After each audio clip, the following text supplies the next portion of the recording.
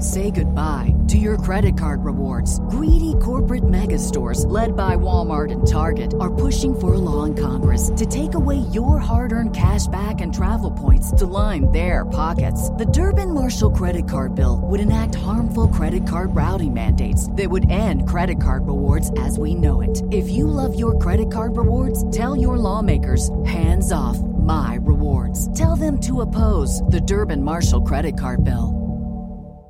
Harold in Texas is on the line, has a roofing question. Tell us what's going on at your money pit. It's a skylight that comes through. Someone has, they had a leak on it, and someone had went out there and took the dome off the skylight itself and left the frame. I'm supposing it's the frame, and they put a modified on that and torched down on. Is there any way that it could be leaking through the concrete shaft that goes into the roof itself? Okay, so you have a skylight that has a history of leakage, and people have been out there sort of pulling the dome apart and trying to, tar it and get it to stop leaking? Is that what's happened?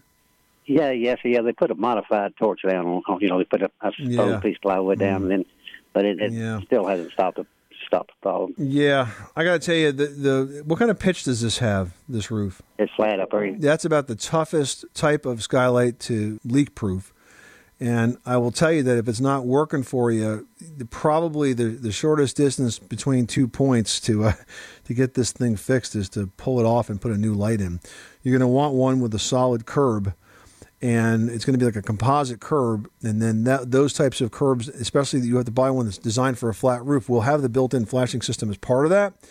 And if it's done right, you can flood that roof with water and nothing's going to happen to it. But I suspect that the light that was put in there now probably wasn't even designed for a flat roof, and somebody tried to make it work, and it's just not happening. And as you've seen with these repairs, it's not really solving it.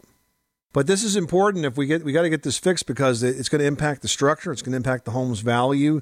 So this is something. Why don't you do this? Why don't you go to homeadvisor.com, nationwide company that will help you find experienced, certified, trusted pros.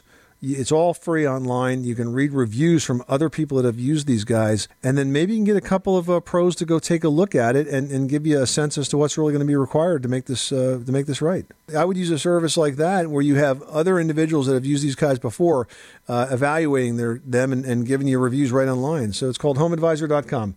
Check it out, Harold, and good luck with that project. Yes, sir. Thank you very much.